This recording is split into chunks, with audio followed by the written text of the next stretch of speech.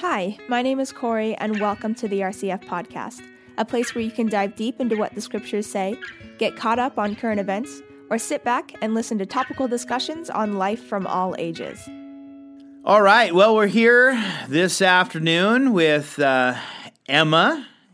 You better say hi. All right. And so we're just going to talk about life and what the Lord has done, where He has brought her and where He has taken her. Just in case you wanted to know or to get to know her or to be able to pray for her. A neat young lady who's grown up here in Roseburg. And we just want to talk about the goodness of the Lord today. And so I want to start out with Colossians chapter 4, beginning in verse 2 through 4. It says, "Continue earnestly in prayer, being vigilant in it with thanksgiving.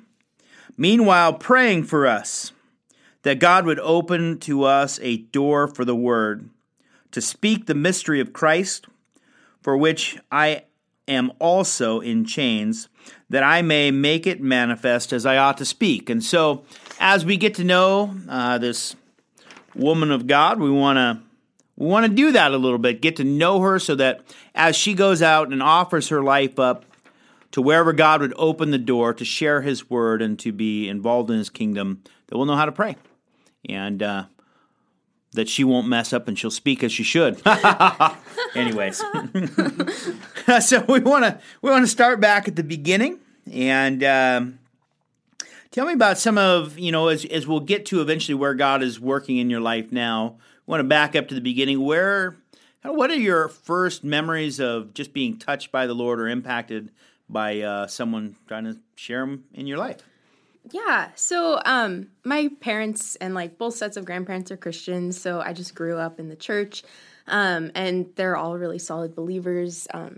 I think I can't remember a time where I didn't know who God was or anything like that. I remember specifically when I became a Christian, but everything before then seemed pretty similar to my life after that, just because I was raised in the church and I was saved young, so I didn't really have a whole lot of that that testimony where it's oh, big change after you're saved. It was kind of oh, I'm saved now, and my parents are still saved. I'm just that place where I grew up. So I remember being, I think a little bit before I was saved, I remember wanting to know more about God, and I was probably 5 or something, and I remember a little girl in Sunday school had gotten saved that day, and for some reason I was just super excited.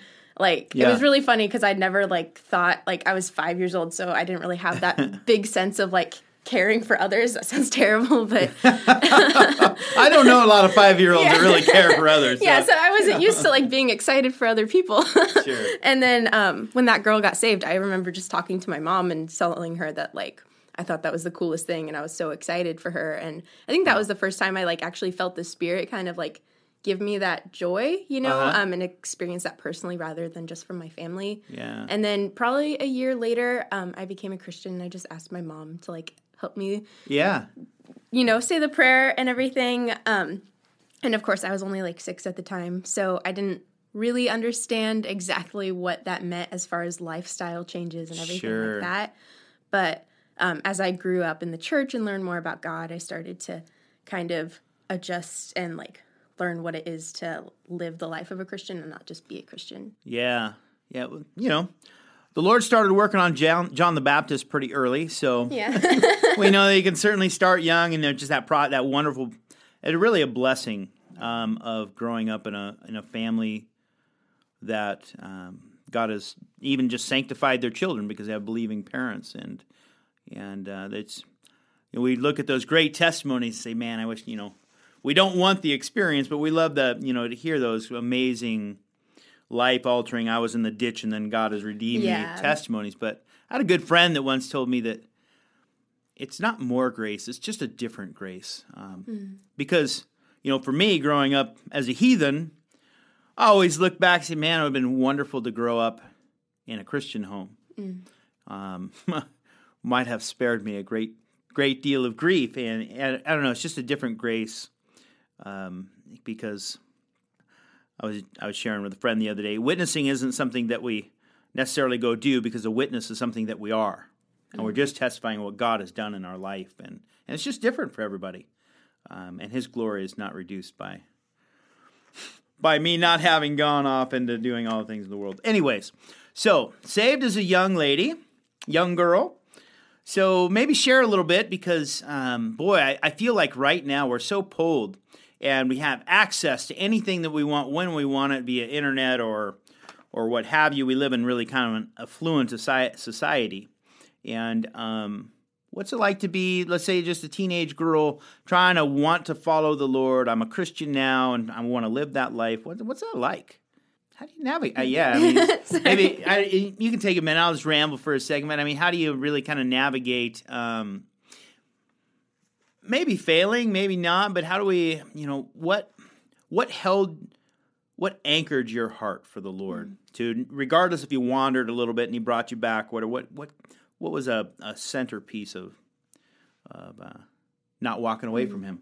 I mean, I think that everybody has a different experience in just like what's kind of kept them with the Lord, because I think everybody goes through series of doubts and times when they're like, I don't even know why I'm a Christian. Like, yeah.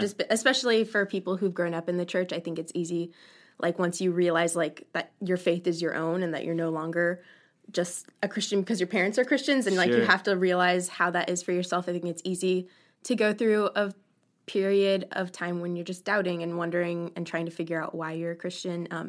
I think for me, it was kind of, I'm trying to remember the verse, but like when the apostles say like, where else can we go? I don't remember exactly where it is.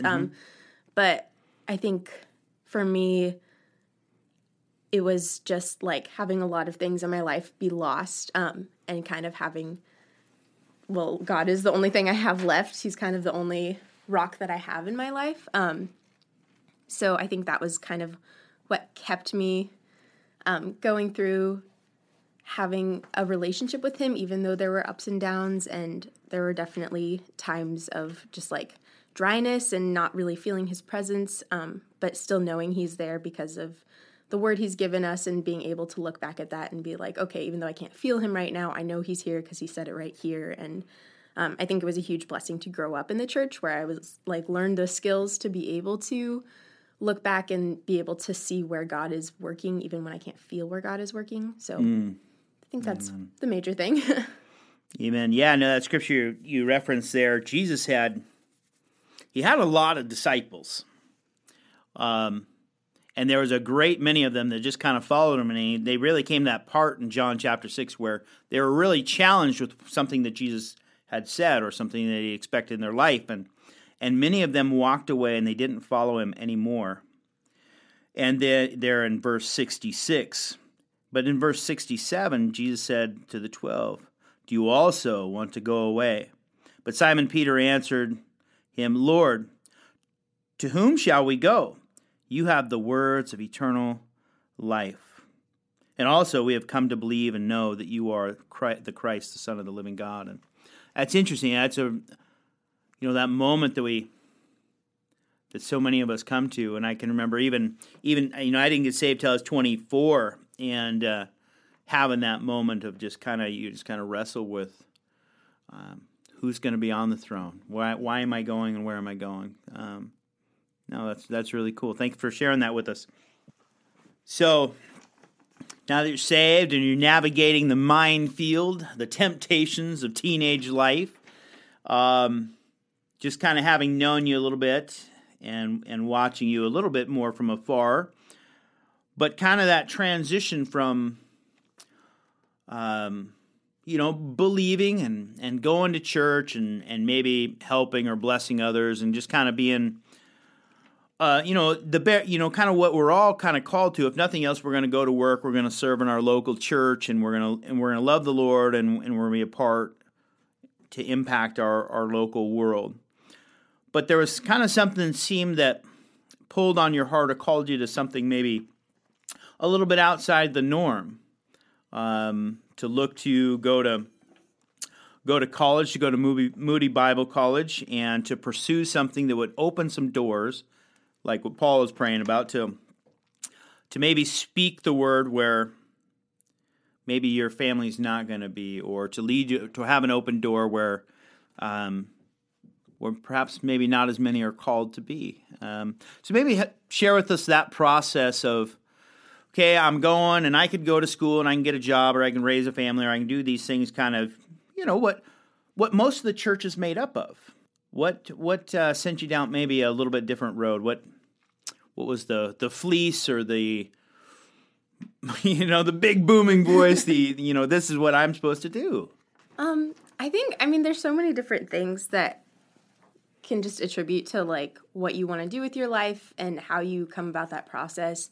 I think one part of it for me was growing up in the church and going to a Christian school. I went to Umpqua Valley Christian in high school, and I was homeschooled before that. And I think it's really easy, especially as a teenager. And I think God uses this like kind of stupid impulse for his glory. But I think so many teenagers just want to do something different than their parents. I'm like, well, my parents, like, they grew up Christian and they got married and they got good jobs and they started a family, and that's great. But I don't want to do that. I want to do something different. Yeah. And so, like, I think that stupid, like, 14-year-old mentality, not stupid, but like that mentality. No, but that word is relatable for so many of us, though. Yeah, just like wanting to do something different, even though you're like, I don't even know if I'd be good at that, but I just want to do something that's not normal. And like, especially being surrounded by people in the church and people at my school who was their background too. Like, everybody just had parents who were good Christians who like served in the church and did that. And I was like, oh, well, I can do something more than that. Sure. Which is stupid, but I think that God was able to use that to help me know what I wanted to do, even though that reason wasn't a good one at the time. Yeah. So I think that kind of started where my freshman year of high school, I was just kind of realizing, like, I've been in a Christian bubble my whole life, and I haven't really had a chance to, like, talk to people about God. And so I started doing some just, like, little ministry things. There was a person in my church who would go out and, like, stand for, like, pro-life events and stuff. And then it ended up, like, going into gospel ministry and, like, just talking to people at U of O about God and giving out tracts and stuff. And I was like, okay, that's a good place to start. So I went on one of those, and it wasn't super my cup of tea. It was a little bit intense for me. I wasn't prepared to, like, have arguments with people like that. It's hard to, like, evangelize on the street without things getting heated. So sure. But it was a really good experience. Even though I didn't love it, I still felt like that time when I was really little, before I was even saved, when I, like, felt really excited for other people hearing the gospel.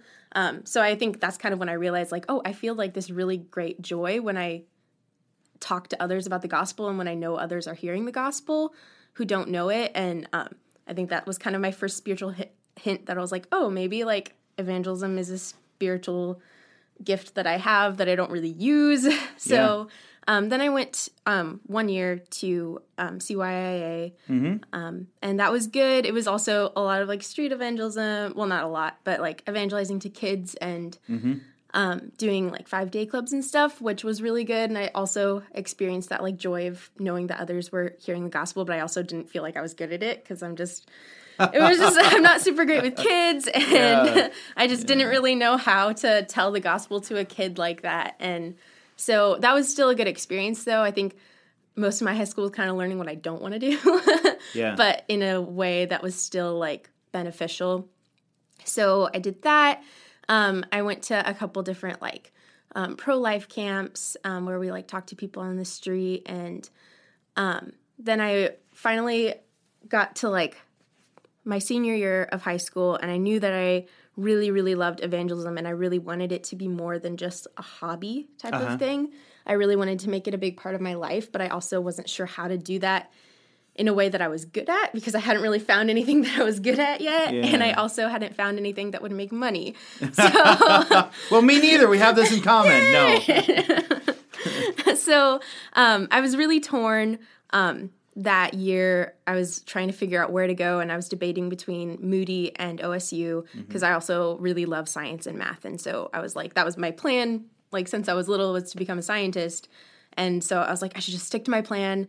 I'm like, I just don't know how I can make money by going into, like, a Bible college, and, like, it's more expensive anyway. I have these scholarships. I'll just do it. So I went to OSU, and it was, like, fine. But I realized as I was studying, I was like, I'm not as interested in physics as I thought I would be. Like, I remember really loving it in high school, and now that I'm in college, the only thing I really like to do is like evangelism with the Navigators, who was, I joined the Navigators during that time. And that was like the only thing that was really like keeping me going. The rest of the time I was like, oh, school sucks. Everything sucks. But I was like, the Navigators is great. Like, so I was super invested in that. And I was like going to Bible study every week and trying to like do as many activities with them as I could. That's so cool. I've been so blessed by the Navigators ministry just in my own life, not through the college ministry, but they have a series called Design for Discipleship there that NavPress puts out, and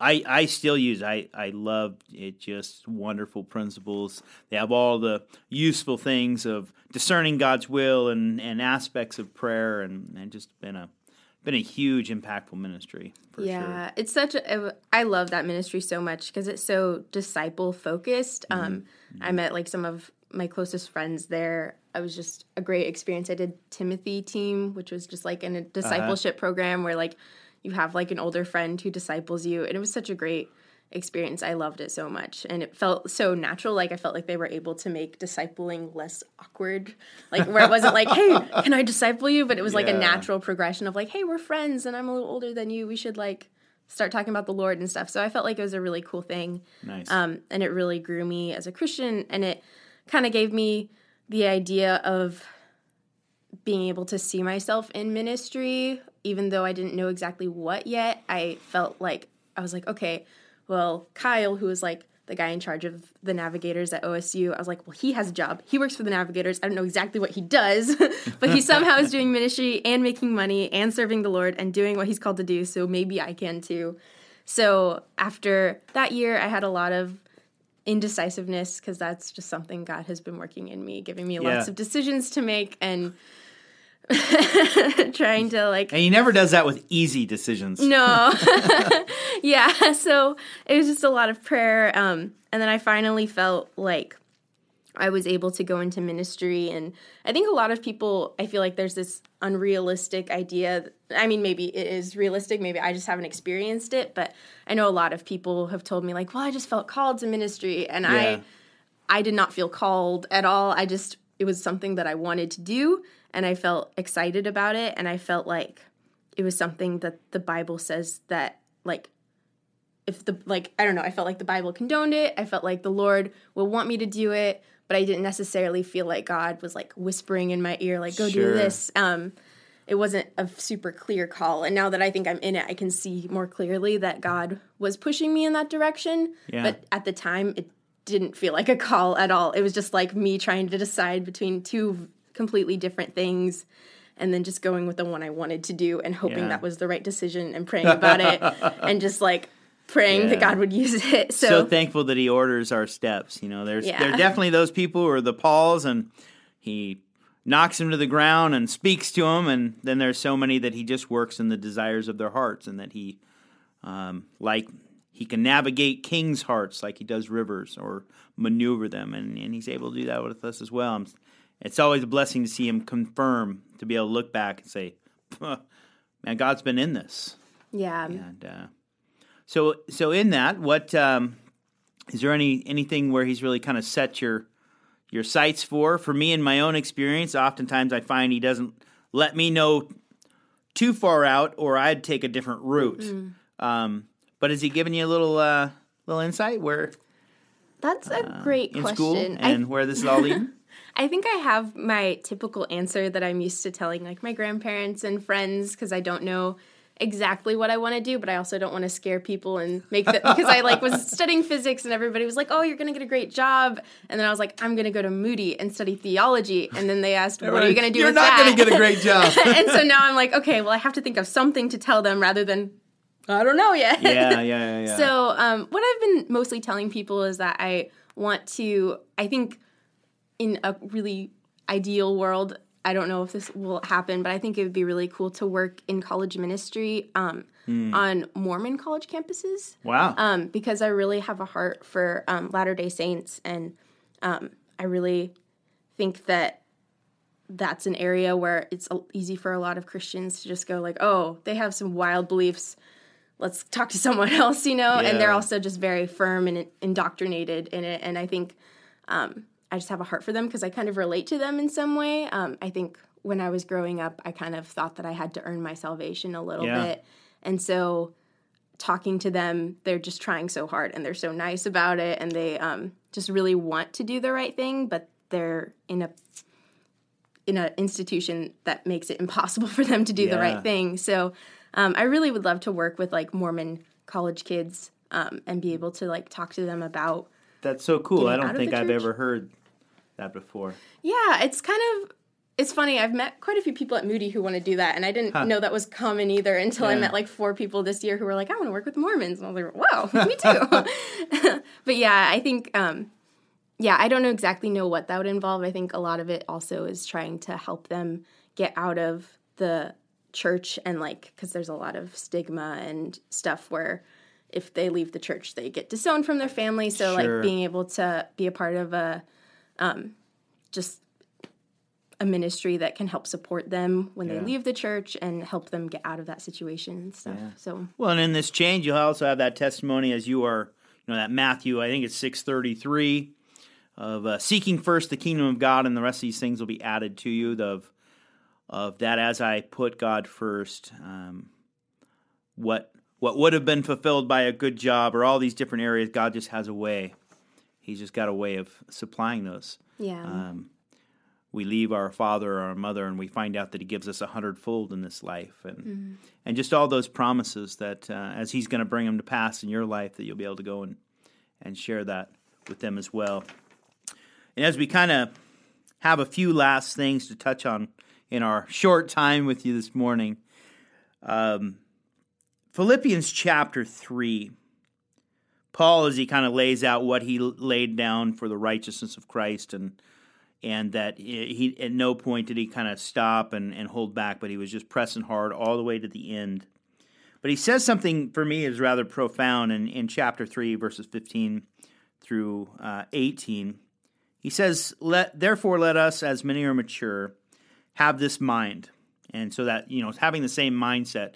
And I love the fact that we can have unity, but yet for someone like you to explore the calling of not being uniform, that there's unity without uniformity, that we can have different callings and different ministries. Anyways, not the point, but, and if in anything you think otherwise, God will reveal even this to you. Nevertheless, to the degree that we have already attained, let us walk by the same rule, let us be of the same mind. So wherever we are, start there. Brethren, join in following my example and note those who so walk, as you have us for a pattern. That there, this pattern that as we mature and we want to say, I'm all in for Jesus. I want to be like-minded. I want to be kingdom-minded. And as God begins to set that pattern in your life, not only to walk mature, to have that one sister that said, hey, man, I'm just a little older. Let me impact your life a little bit. Let me, show you how I walk and how I follow Jesus. And you begin to have that come out in college and in your life.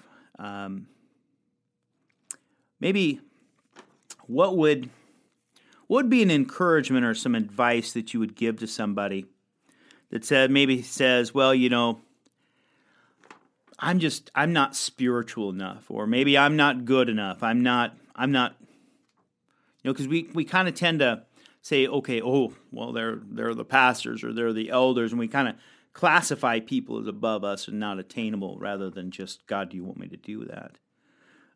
What would you say to somebody that's maybe feels that pull on their heart, but is having the battle of the mind? I think that's actually like a really good place to be in, because I think that it's easy when we have really solid plans about something, it's harder for God to work in us. And I noticed that in my life, where when I have big decisions to make, and I'm just a super indecisive person anyway, I think that's the time when God shows me his plan. Whether or not I'm able to see it at the time later, I can look back and go like, wow, God was working in me. And I think as long as we have God's kingdom in mind, there aren't really any bad choices. I remember when I was trying to decide what I wanted to do with my life, my mom was just like, neither of those options is bad. Like, God can use both of those things. Like, why do you think there's one horrible option and one good option and you don't know which one it is?